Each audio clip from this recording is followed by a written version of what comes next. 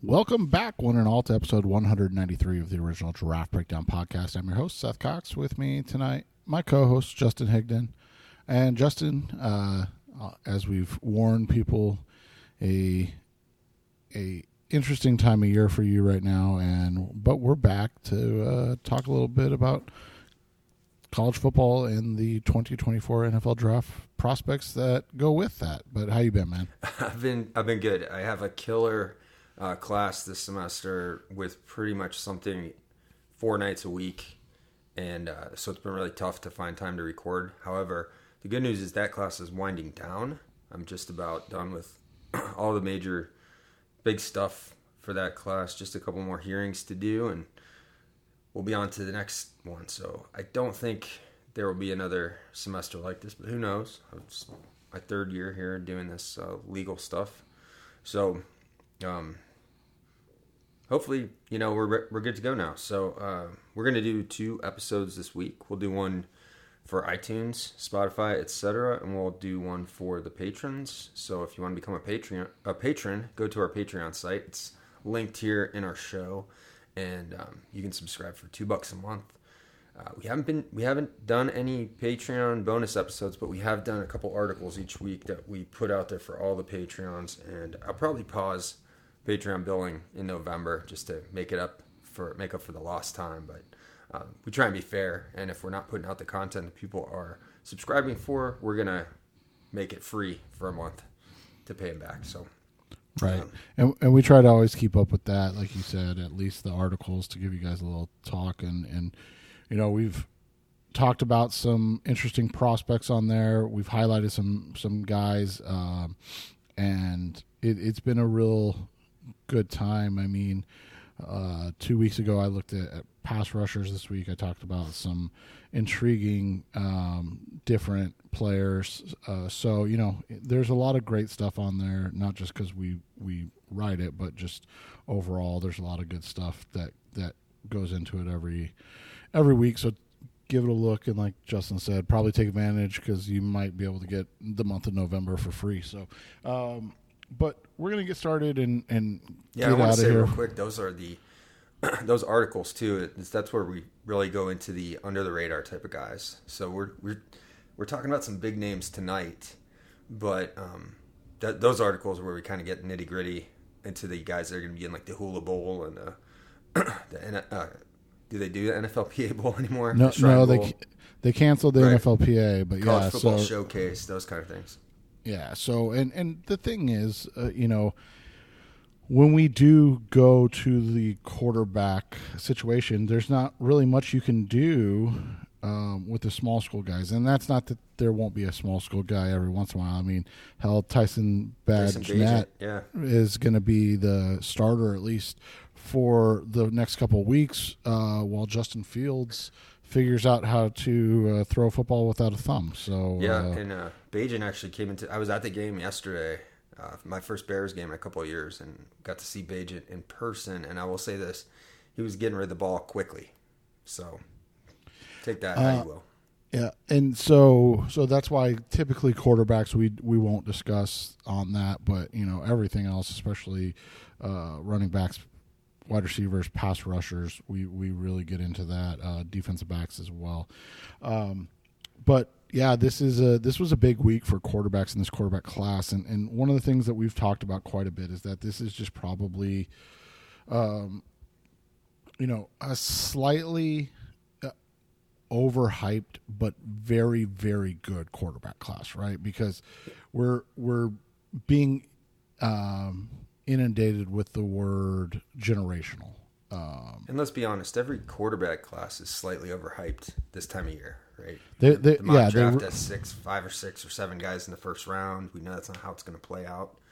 Usually, I think there's only been a couple times I can remember that 6 quarterbacks went in the first round, and most of our listeners and even ourselves are probably too young to remember the 1983 draft. I don't remember that. I'm not that old. Right. And so, those things all matter, and it's not too much in terms of we're not going to go completely counterculture and against the grain, but I think this weekend kind of showed what our hesitations have been with certain guys all along. And not to say that they're not elite or, have elite potential, but we'll start with Caleb Williams. One of the things that I've said, and I know you've said, is that I don't want to say there's a concern with Caleb Williams, but there is a reality with Caleb Williams that, he plays in one of the more friendly offenses in college football. He has some of the most elite talent around him in college football, and he plays in probably one of the worst conferences in college football. Although the Big Ten, the future Big Ten teams have been playing really well. Right, but I mean, for the most part, this has been, through the first part of this year and even last year, he feasted on bad teams. And then when he faced good teams, he wasn't bad, but he wasn't the guy where you're talking about the next Patrick Mahomes or the next, and so this week, he had Notre Dame. He played very poorly. That's coming off a game against U of A where he played very poorly. I would say, yeah. I mean, very might be strong there because he did kind of bring him back, but ultimately they won that game. But you saw the pressure when he didn't have all the time to dance around, and we see that with all the Lincoln Riley quarterbacks, right?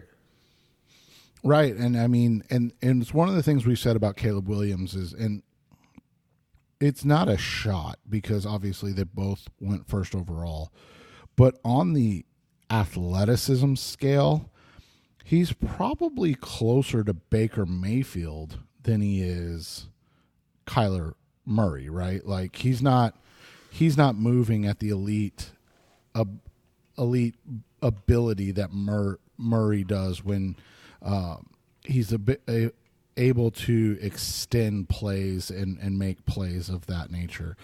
So I would say he's like, because he's not going to be running a 4.3, okay, but he's also going to run like a 4.5, maybe high 4.4s. He's kind of in the middle. Baker was a 4.8 guy. He's probably, I mean, the guy he's probably closer to athletically is like Jalen Hurts. I think that's fair, although I think he's a little bit, Hurts is more power. Right. Williams more finesse type of athlete. I mean, Hurts still ran a sub 4.6, and he's, 255, 60 pounds, whatever. No. He just looks like it because he's got legs like a fullback. Yeah, so, you look at that, and so it's one of the things, a buddy of ours, Billy M91 on Twitter, has talked about quite a bit. A lot of the plays that they highlight, and you and I talk about it, in our own text messages, that they highlight are not plays that translate or are not like you can extrapolate good things from the play, but they're not plays that you look at and go, that's a play that he can make at the next level. The plays show off his traits. He's got a good arm. We know that. He's athletic. He buys time. We know that. There's a lot of scramble drill balls in this offense because there's a lot of downfield vertical routes. And when he has all the time in the world, the receivers can adjust their routes to his scrambling ability. And you see great things happen, big plays. But like what you're saying is you're not seeing – it's not a Sunday play unless you're actually watching. If you really think he's Patrick Mahomes, then maybe.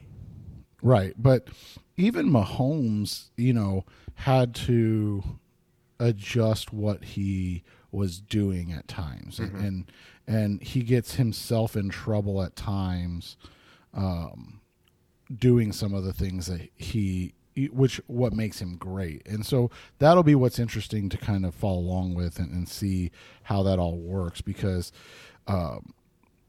like you said, the arm strength is excellent. The ability to make plays off of time is excellent, but overall he's got the similar issues to what Mayfield and Murray have, and the biggest one for me is being what he's able or unable to do consistently in the pocket over the middle of the field.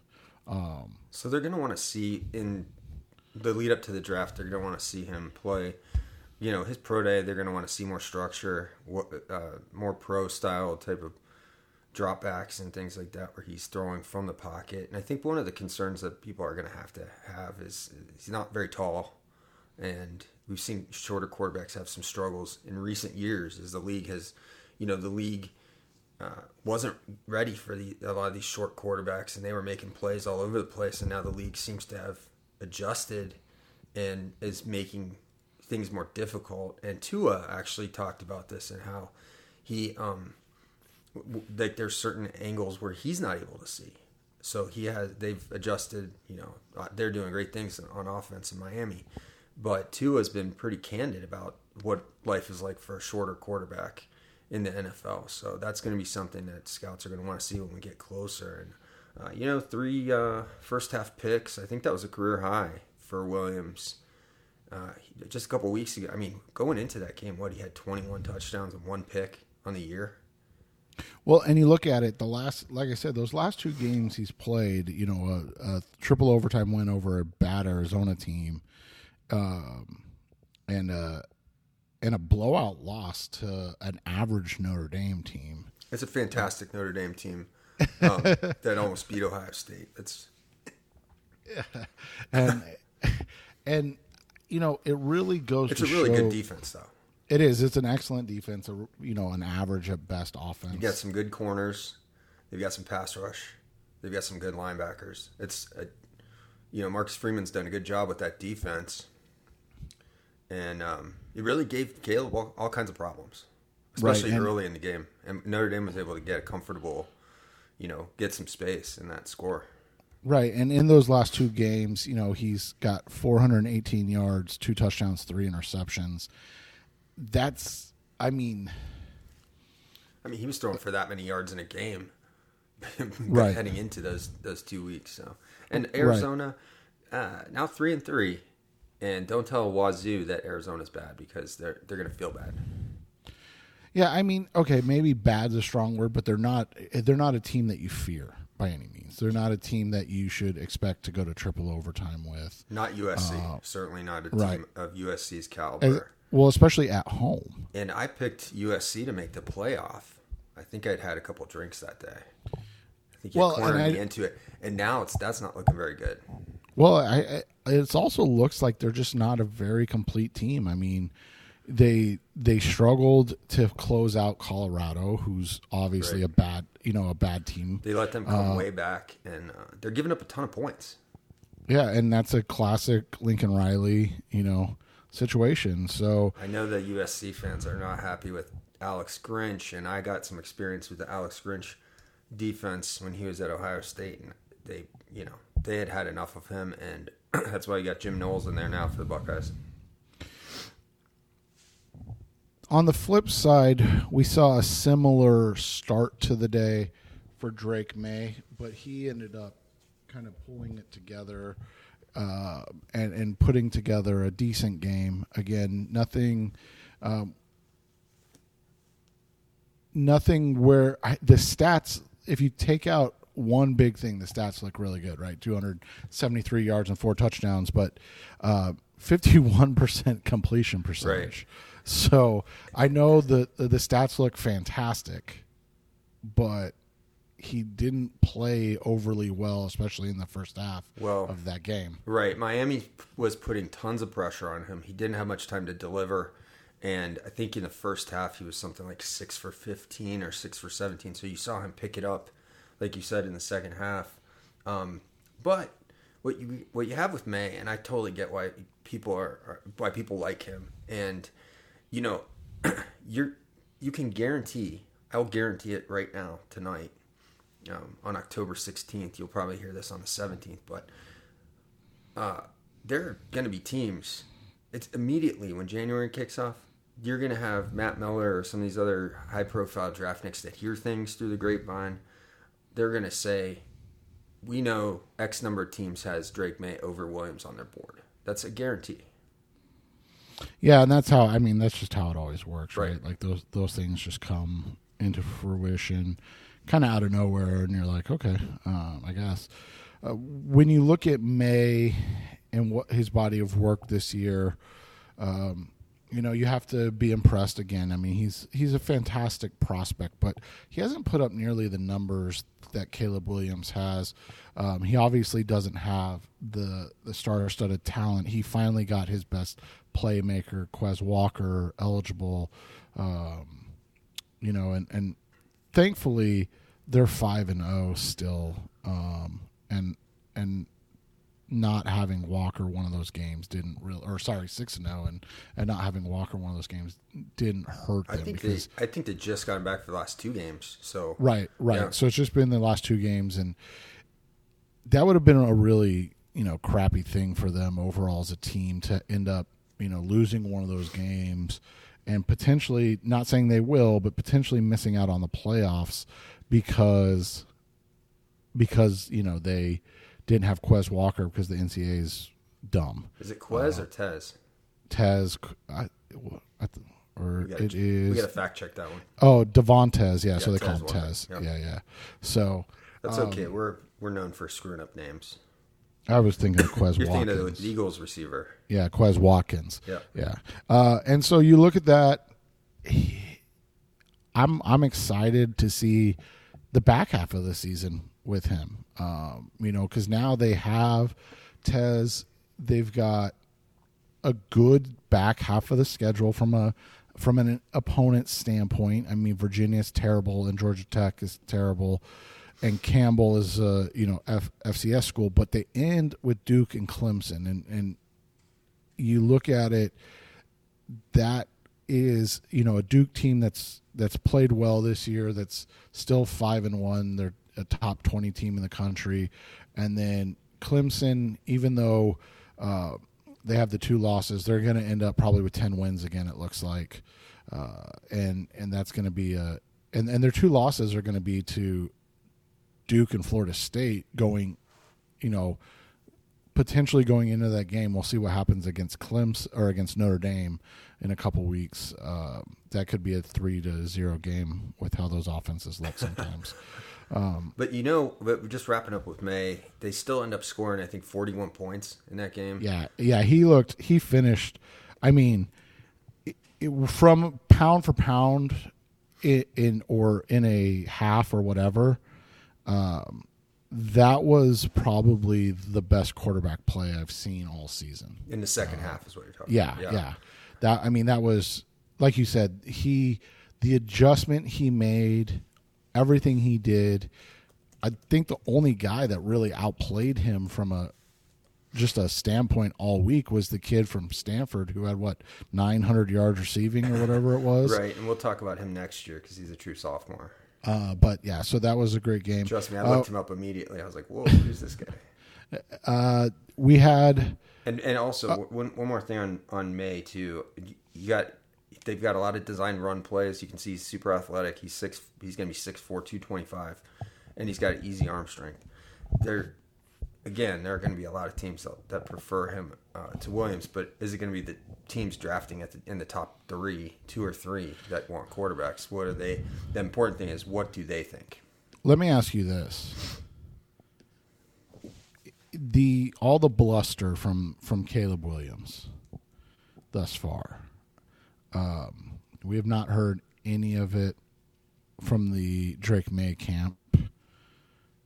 Is that something that can come into play as we get into draft season? Yeah, for sure. I think, and for those of you that don't know what Seth's talking about, we've heard from, I think it was Caleb Williams' father, right, that he didn't want to play for the Cardinals. Yeah. And that he would go back to school. And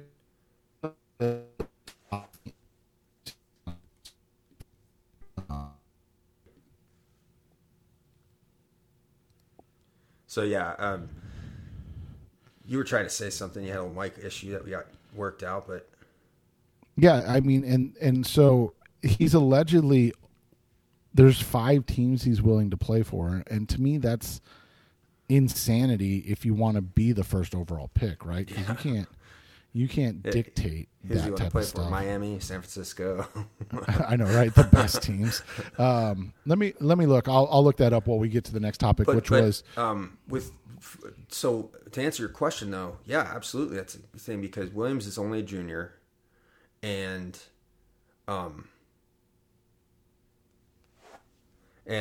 Maye is a redshirt sophomore. Yeah. Yeah.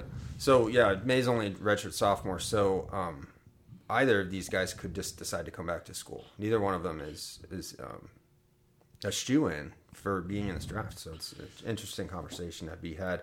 I still think ultimately they both go in because they're both going to be top 2 or 3 picks. Well, and even with the NIL, we're talking different stratospheres of money. Like, you can't afford to take the chance of getting hurt. Yeah. I mean, you just can't. That's a big concern. And they're not going to sit out like Twitter suggests every year. Right. Like they're saying Brock Bowers should, if he's really hurt, not try to come back for the college football playoffs. It's like, hey, just abandon your team that you've won 2 national championships with because you've accomplished everything you need to in your career, right? Which I get the idea behind that, but I don't think he's going to do that. They're saying, we'll skip ahead to that one real quick, but he's going to be out. Bowers is hurt. He's got an ankle injury. He had to have surgery. And they're saying he's going to be out 4 to 6 weeks. I'd bet on the long end of that after his surgery. I mean, I think he'll come back. You're the expert in that, in ankle surgery. Yeah, unfortunately. I think he'll come back in time for the college football playoffs. Like, I don't think he might be able to go. Is it the second or the first week in December or the last week in November, the SEC championship game? It'll be the first weekend in December. And so maybe that would definitely be pushing it. Yeah, Saturday, December 2nd. Yeah. That would still be pushing it to me for a post-surgical return. But, Yeah, take it easy, young man. That covers our Bowers coverage. Real quick, Caleb's alleged 5 teams. And the funny thing is, the person that told me, and I'm not going to say who it was, has nothing to do with like the Cardinals or anything, but he was at a dinner that Caleb Williams' dad was at, and Caleb Williams' dad was openly talking about how he won't play for a number of teams, including the Cardinals. And it was like, dude, what is your dad doing to you and like your future? Like, sometimes it's just shut up, right? We do have the stage dad phenomenon that's kind of come over the sports world in the last decade or so, because we've seen this with other people. We heard, rest in peace, Dwayne Haskins. We heard things about his dad leading up to the draft, and that was one of the reasons people were kind of shying away from him. And we've heard about other players too. I can't remember off the top of my head. And then you have the situation with the Sanders brothers, right, and where their father's their head coach, and he's already saying no, they're not going pro next year. So I take it with a grain of salt. Things will change, and of course, Coach Prime was certainly about the fame and the notoriety, and so but maybe he doesn't want the same thing for his sons. Yeah. So allegedly, the 5 teams that he would like to play for are the Cowboys, who probably won't be picking first overall, and the 49ers. So again, right, probably not going to be in that region. But 3 teams that could be the Raiders, the Vikings, and the Giants. I don't know why the Raiders. The Vikings kind of makes sense. I mean, obviously Justin Jefferson's great. Kevin O'Connell has shown to be a good, offensive play caller. And the Giants. And Cousins is a free agent too.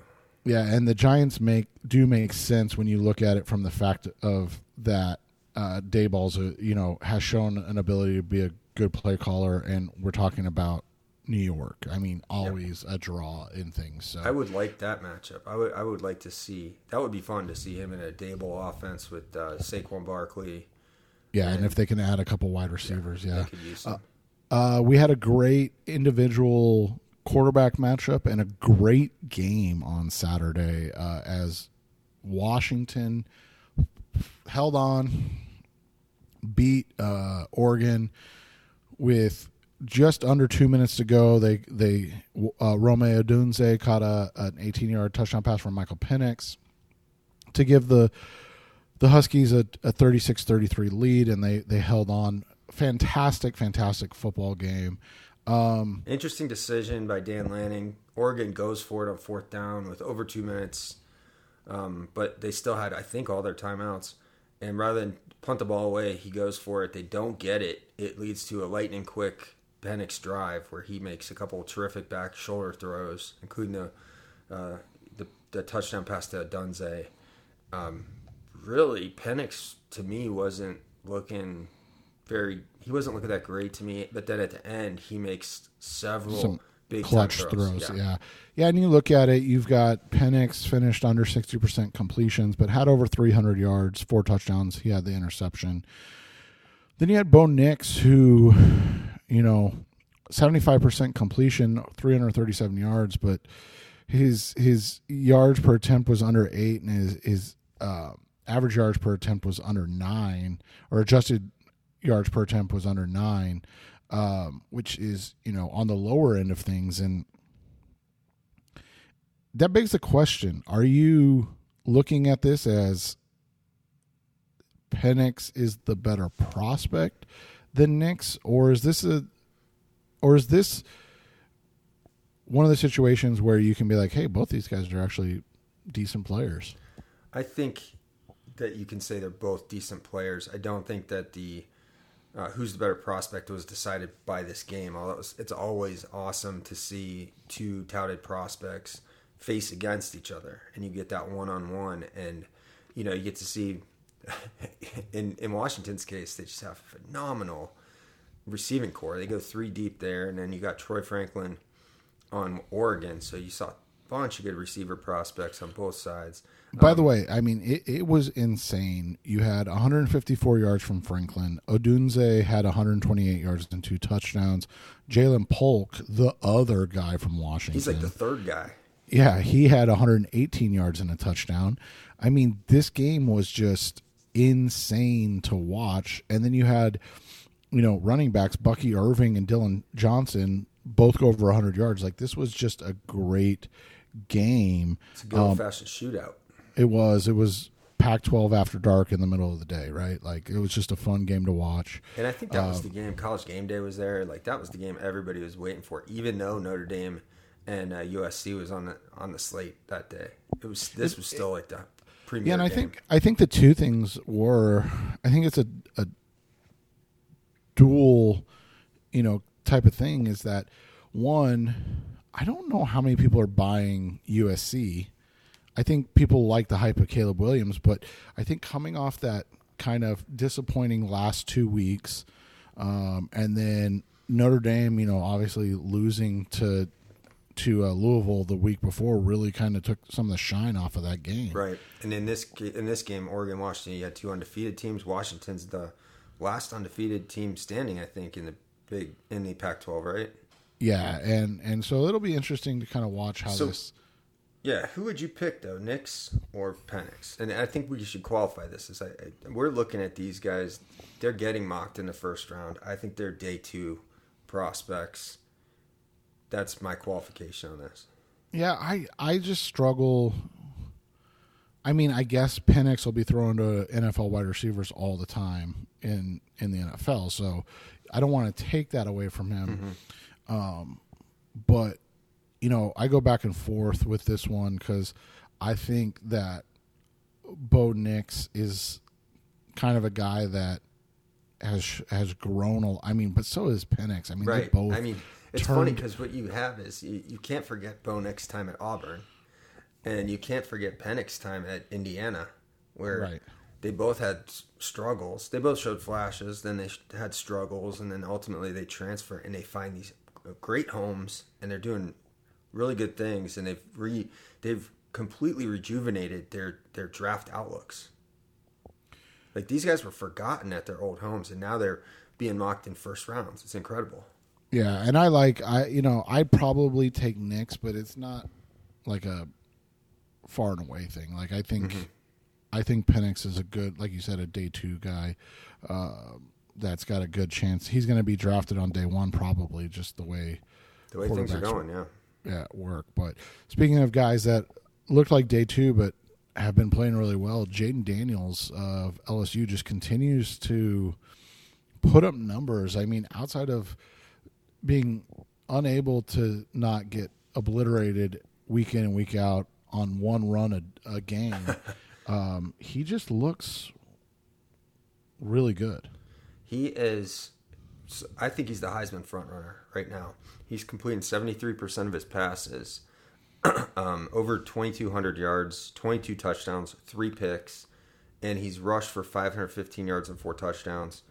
The last 3 games, 414 yards passing and 99 yards rushing against Ole Miss.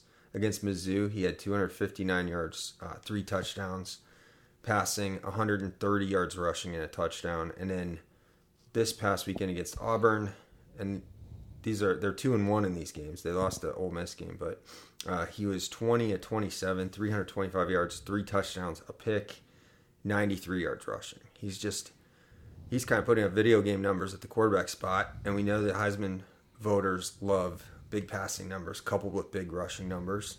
And LSU is 5-2, so they're good enough. As long as they don't lose like 3 more games, they're good enough to keep him in there. To me, he's the Heisman frontrunner right now. And it's, there's a lot of competition. We'll say that. The interesting thing is if he gets LSU to the SEC championship game against Georgia, which, I wouldn't say is a 100% lock this year based on what we've seen from Georgia, but they are the heavy favorites still. Alabama's undefeated in the West. They have the 1 loss overall. LSU obviously has the issue that they've already lost to Ole Miss, so they cannot lose again. But if they beat Alabama head-to-head, you have to assume that Alabama is going to be Ole Miss and take them out of the running for the SEC West. Like, it'll be interesting to see how this all ends up, because I think that'll play into what you're talking about here, is that could be the situation where it opens things up overall. And I wouldn't assume Alabama beats anybody at this stage. I know. They've looked really shaky. They just don't. They don't have a quarterback that they're accustomed to having. Milrose played all right. Don't get me wrong. And he's a redshirt freshman, right? Right. I don't want to be too hard on him. And we saw what they have behind him. Sorry, he's a redshirt sophomore. Okay, yeah, and we saw what's behind him on the depth chart. He's still the best guy they have. And he does a lot of things well, but he's just unproven, untested as a passer. And so I wouldn't, they seem like they won 27-20 against Arkansas. They had a healthy lead. They let Arkansas kind of creep their way back, but ultimately Alabama hangs on. But they look vulnerable this year. We've talked about that many times. I have my theory. Nick Saban is going to retire after this year. That's completely unfounded and speculation. I have no inside knowledge. But I just feel like now's a good time. He's getting up there. He can do TV and make easy Urban Meyer money on Big Noon Kickoff or whatever. So I'm just throwing that out there. That's my theory. But is Daniels, with his play, we talk about it in terms of Heisman. A lot of people are going to tell me I'm wrong and that Penix is actually the Heisman frontrunner. I'll hear that argument too, because again, Washington's unbeaten. Penix is way up there in passing yards. He's throwing for 400 yards a game. So he might actually be the front runner. But what Daniels does on the ground and as a passer, and he's another guy who's a transfer from ASU to LSU. Could he become the top senior quarterback in this class? We always talk about Penix and Nix. Daniels is really making a name for himself. Yeah, and I think, like you said, it'll be tough to beat Penix if they go undefeated based on when voting happens and everything, and make the college football playoffs. I think Daniels is out of it with another loss, which means, if they do lose to Alabama in their head-to-head matchup, then he's probably out of it just off of record alone. Or by out of it, maybe like still top 5, but right. He's not going not a winner, but like he'll finish like third. Yeah, ultimately the QB wins is what win out, right? Right, exactly. That's how you get an Eric Crouch winning a Heisman. I want to say this too. Our good pal Emery Hunt at Football Game Plan on Twitter. You all know him from CBS Sports and Ross Tucker's football draft college draft podcast. Emory the other day on Twitter, he compared Jaden Daniels' running ability to Lamar Jackson. So high praise. We all liked Lamar Jackson coming out. We thought he was the best quarterback in 2018 in that class. That still might be debatable. I think a lot of people will say Josh Allen, but Lamar's been fantastic as a pro. I thought that was very lofty praise to compare the two to Daniels to Lamar as a runner. Let's look at some of the movement that's been going on the consensus big board right now. That's always fun. It's not too bad, It's holding pretty stable, I noticed. It is. Amika Egbuka has moved down a little bit. Disagree strongly. Dropped out of the top 10. Obviously disagree. He's dropping because he's injured. Yeah, but I get it. And I think the only one that we have a huge issue with, and the other one that we don't really like very much, just because of the position, are Brock Bowers and Jared Verse over him right now. Well, they've got Verse ranked 5th on the consensus board, but then he's projected. If you look at the mock drafts, he's falling in the mocks. Yeah, he's to projected 12th. to go 12th. Yeah, I thought it was interesting. They had Caleb Williams. He's at 1, but he was at 3. Right. Behind Marvin Harrison Jr. and Drake May. Yeah, and then Bowers, they have 4th overall, but he's going 15th, which if he goes 15th, I have no problem with that. That I really seems don't. way more logical. Than 4. I know it might seem quibbling because you're still talking about a high first-round pick, and we've talked a lot about position values, but it's kind of the same similar argument we made with Jalen Carter, where he ends up actually getting drafted was 9th overall. Yeah, and we were mainly spending our time arguing that he shouldn't go number 1. So as always, we were correct, but he's been fantastic. And he got to a perfect spot. Which is part of that's important. Going to Philly and being part of a great team.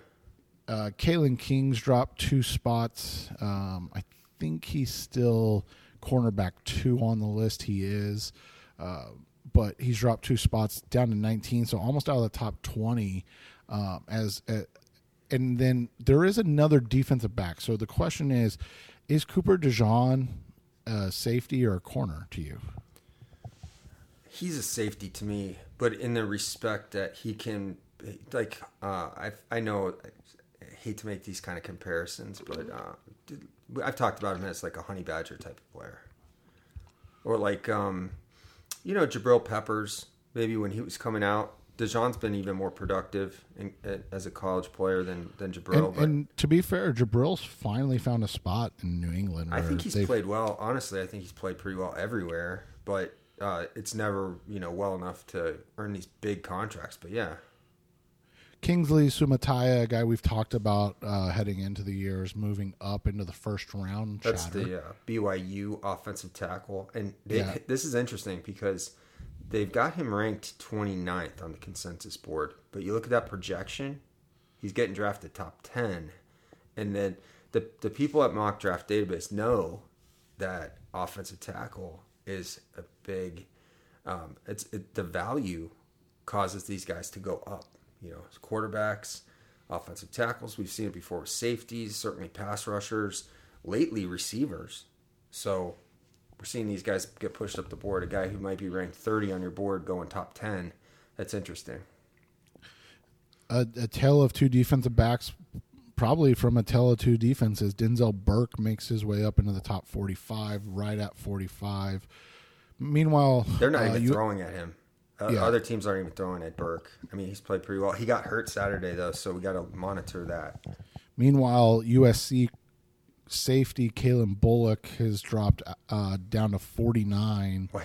I guess their whole defense is playing poorly, so he's dropping, but he's still a ball hawk.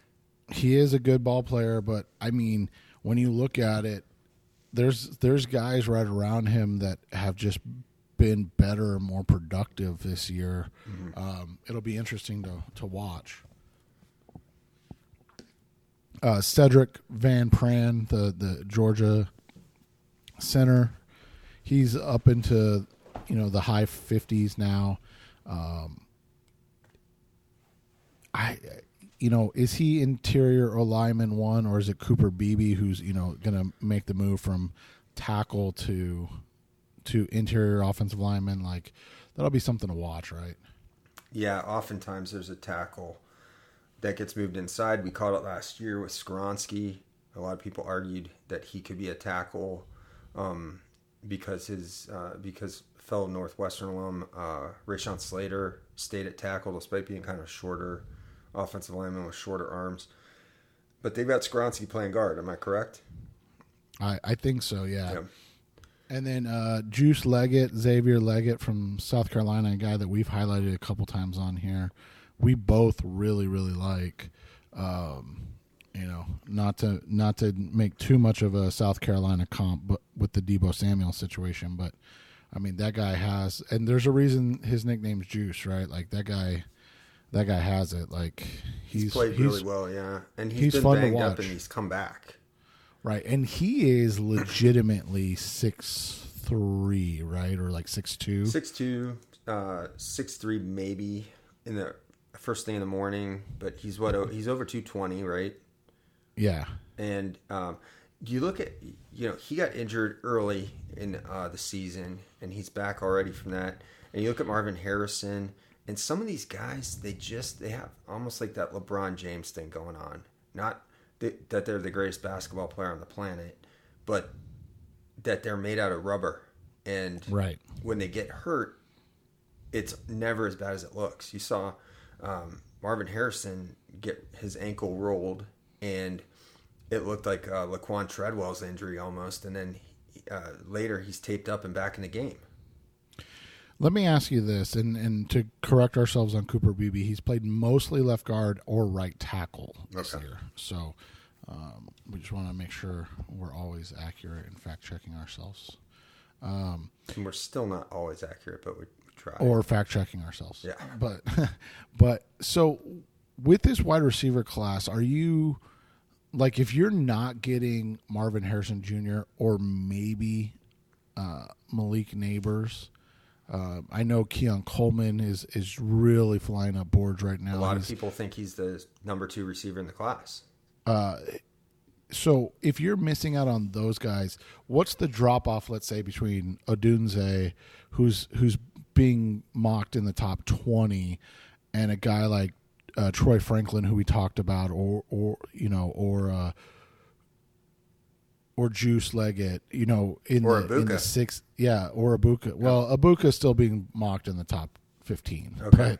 But like, what's the difference in those guys and Franklin and Leggett, who are being mocked in the 50s to 60s? Like, is it that much of a difference if we're talking about, like, I'm just always curious what we're thinking here, because you and I are, obviously huge Neighbors fans. Keon Coleman's been a revelation this year, getting away from Michigan State and whatever the hell was going on and is still going on there. It's a circus, always there. But I mean, Odunze is fantastic, but I mean, is he really 35 spots better than Troy Franklin? No, I think it's not an indictment of the guys that are ranked highly, but more like a function of the guys that are ranked 20 spots behind, not people just not getting in on them yet, right? Right. Because I think those guys are going to actually move up. Odunze and those guys are going to stay where they are, and you're going to have. We've talked about this, possibly on Patreon, but this is a wide receiver class. First of all, one of the best big receiver classes that we've seen in years and years. Yeah, we've seen so many small, skinny receivers over the years that are great, but now we have these with Harrison, with Coleman, with Odunze. You got all these big guys that can play. We haven't even talked about Johnny Wilson, who's like the biggest one, and I think he's probably behind these other guys that we're talking about. But even like Malik Neighbors is 6 foot and 200 pounds. Mm-hmm. I mean, he's a little bigger than what we saw with Booty, right? And Troy Franklin's 6'3". He's skinny, but right. Like, but I mean, Pickens was like that, 6'3", 200, 195, something like that. Yeah, and so you look at these guys, it's just a different class. Mm-hmm. We didn't even mention one of the bigger risers, and that's Malachi Corley, a guy who I wrote about a couple weeks ago. He's at Western Kentucky. Yeah, and he put up a good game against Ohio State, which is, when you're looking at those, he's a slot type, a flanker slot, right? Because he's one of the smaller guys. I mean, he's built like a running back though. Right. He's one of those kind of running back guys at a 5'11", 5'10", but they list him at 210. Yeah, he's kind of built like Jarvis Landry, right? Yeah. And he's a volume guy for them. Well, remember Josh Reed out of LSU for a while? Like, he was pretty good. He's kind of built like that. But I know Dane Brugler likes him.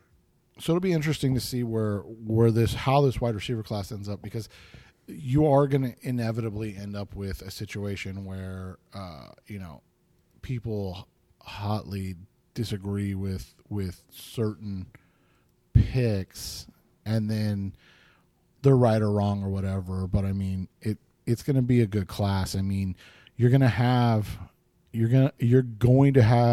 Sammy Watkins draft ahead of Mike Evans, and you're going to have Kelvin Benjamin, Marquise Lee drafted in front of Devontae Adams. Like, that's going to happen. Yeah, I was just going to say, like, who's going to be the first draft nick who breaks ranks and says that so-and-so is over Marvin Harrison Jr.? Well, let me ask you this, and obviously, we both love Marvin Harrison Jr., but doesn't how consensus he is as the best receiver in the class, doesn't that kind of ring true of what was going on with Sammy Watkins coming out of Clemson as being like the clear-cut wide receiver one in the class, like no doubt, and he went 4th overall, and then Mike Evans went 7th. Right. You had obviously Odell, who's had a fantastic career before injury, sapped him of a lot of it. Brandon Cooks, who's been kind of a journeyman, but who puts up 1,000 yards everywhere except Dallas. Right, and then Devontae Adams is maybe the best of the bunch. I still would say Evans. Yeah, or maybe he just got to the best, most stable situation of the bunch, right? Devontae's fantastic, but Evans has like that record-breaking most consecutive seasons over 1,000 to start a career. And then that doesn't even mention guys like, Allen Robinson, Jarvis Landry. Like, that's the type of class we're talking about here. So the biggest thing, not make these kind of comparisons ever. No, but we're serious here. The biggest thing is you just don't want to be the team that takes Paul Richardson or Cody Latimer, right? Well, and I liked Latimer, but I'll tell you this. I mean, you gave the 2014 example. I was actually one of the draft nicks who liked Mike Evans over Sammy Watkins. I'm sure I still had. I don't even think I have those files anymore, but I'm sure I had Watkins still as a first-round pick. But I'm pretty sure I know for a fact I had Evans as my number one receiver. I'm pretty sure I had Odell over Watkins as well. But I just don't see Marvin getting unseated here. I think he's kind of in the. I'm not comparing him as a prospect, but I think he's kind of in the Calvin Johnson area where he's just almost cemented. And but the thing is, in the Twitter age and the X age, we saw, how good was Jamar Chase, and there were still people nitpicking him throughout the draft process, and he's been incredible. Dude, there was people nitpicking him for when he was at Cincinnati, and they were like, he can't see the football. Yeah, because it doesn't have the white stripe on it. As if 2019 didn't exist. Let's get to a hot take and get you out of here. I'm going to love this hot take. So you mentioned an interesting Heisman potential favorite right now. What if there was another SEC quarterback transfer that maybe is playing just as well, if not better, than Jaden Daniels? I'm listening. And oh, by the way, gets a crack in 2 weeks to upset Georgia, the number one team in the country, and that's none other than Wisconsin great Graham Mertz. Let me read this to you. This is from obviously a Florida Gators fan site at Gator Season SZN. for the X.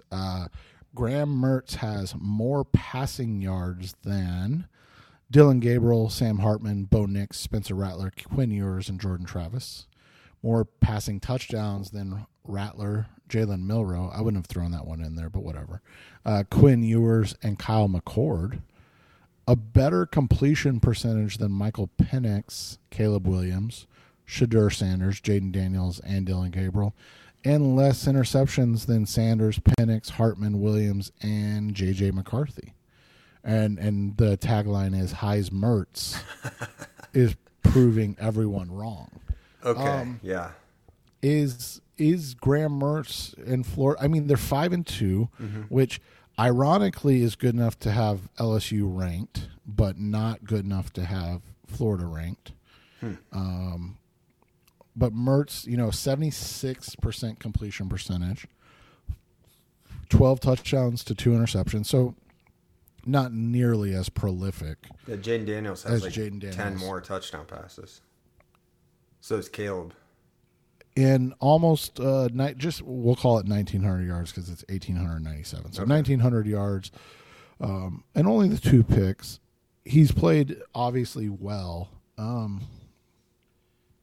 I mean, I think you can potentially make a case that he deserves in the conversation after October 28th. But if they lose on October 28th to Georgia, even if he plays well, like I just talked about with Jaden Daniels, the 3-loss rule basically takes them out of the conversation for better or worse. Unless they have like another huge upset later. Right. Right. Against which I would assume would just have to be Florida State at that point. I guess they get LSU, Missouri, and Florida State. So they've got 3 top 20 teams left after Georgia. Obviously, that can all change. Let me ask you this, though. This is what my question would be. LSU scores 45.3 points per game.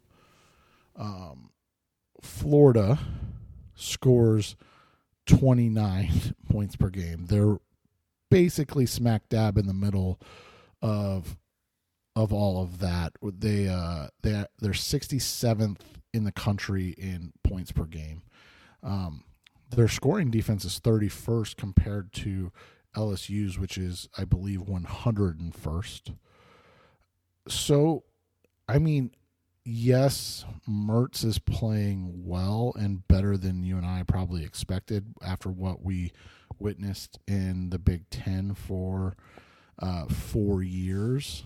But at the same time, he's doing a lot of things to make sure that he gives the Gators a chance to win without probably making them win, if that makes sense. It does make sense. But the thing is, like, okay, he's not Heisman candidate, in my opinion. I would agree with that statement, too. However, I will say this. What you just mentioned is something he wasn't able to do at Wisconsin. Like, they would get behind the 8 ball because he would make mistakes. And the way he's playing right now, if you look at their first game, I forget who they were playing, but he made an early mistake that kind of got them behind. And then he ended up playing pretty well the rest of the game. And that was against Utah. And so that's one of their 2 losses. But he hasn't done that this year. And let's say this real quick. The 2 losses are what is going to hurt Mertz more than anything, because in the 2 losses, as the quarterback, his offenses have scored 25 total points in those 2 games. Like, that's basically unforgivable if you are the quarterback. It's just not going to. It does reflect poorly on you. However, what I'm getting at is we're not seeing him play as clumsy, as careless as what we saw at Wisconsin. When he burst onto the scene with Wisconsin, he looked like he was going to be a legit prospect. And people got really excited about him. But the fact remains, even though he didn't have, a great end to the Wisconsin run, he does have some talent. He's got a good arm. He can run. He's got good size. He doesn't really use his mobility. You're going to see like negative rushing yards with him. But this is a guy, and this is funny that you bring this take because, Seth brought this take to me earlier today. I had actually texted Seth yesterday, or earlier actually, in the day before I knew about this take, and I said, "Have you seen Graham Mertz's numbers?" And he's like, "Are they good or bad?" And I said he was SEC Offensive Player of the Week this week, 76% completions, or he was on the All SEC team this week. He was the quarterback on the All SEC team. And on the year, 76 completion percentage, 12 touchdowns, 2 interceptions. Like, he's taking care of the ball. He's getting the ball out quickly, and he's completing his passes. So this hot take about him being a Heisman, of course, it came from a Florida Gators fan account, but that's fine. Let me throw Kyle McCord's name in the hat. But the fact of the matter is that Graham Mertz has, so far, he's gone from also ran, afterthought, to draftable quarterback. Let me throw one more thing at you. A guy we haven't even mentioned, talking about all these wide receivers, is Ricky Pearsall, who's played extremely well this season. He is Florida. making some highlight reel circus catches. It's the one he made a couple weeks ago. He extends with one hand down the middle of the field. I wish this was a video podcast and I knew anything about how to make videos. But he extends with one hand down the middle of the field, gets sandwiched between two guys that holds onto the ball. It was one of the best catches I've seen this year. And he's 4 catches away from setting a career high in receptions in a season, and 42 yards away from setting career high in receiving yards in a season. Needless to say, obviously, if he stays healthy, he's going to get there. He had a 10-catch, 166-yard, and 1 touchdown game against South Carolina this week in their win. He's just been really, really good. And he's ranked the 33rd receiver in this class. And I don't know all 32 names in front of him, but he's Mr. Reliable. Right. It's hard to see him going that far down. It's also easy to see him go undrafted, and if Bill Belichick's still hanging around the NFL, getting him as an undrafted rookie. And well, he is supposed to run a sub 4.5, so okay. At least he's got that for him, and he does have a chest tattoo, so he's got that going for him too. That's good. I think that's good for receiver, but not for quarterback. Right. Yeah. So, anything else before we get out of here? No, just thanks to all of you listeners for being patient with us this year. Again, I think we'll be able to be more consistent going forward. But and thanks as always to our patrons over on Patreon. And again, I'm gonna rig it so that the billing gets skipped in November. So if you want to join in November, that's a good time. I'll unpause the billing after I make sure everybody who's already a patron gets the bonus month, and then join up, listen to us, and read our articles, because we've got some great under the radar names. If you had been a subscriber, if you are a subscriber and you caught early on, you would have known the name Malachi Corley early on before that Buckeye game, and some other great names that are going to be late round picks for your team, and you're going to want to know them, especially if you play like Seth and I, the degenerates that we are, playing in like deep dynasty fantasy leagues and things like that. So great names to know. And again, thanks to all of you who support the show. We love doing it, and hopefully we'll be able to do it with more regularity going forward. Yes, thanks as always for listening, everybody, and we'll be back later this week with the bonus episode. Have a good night.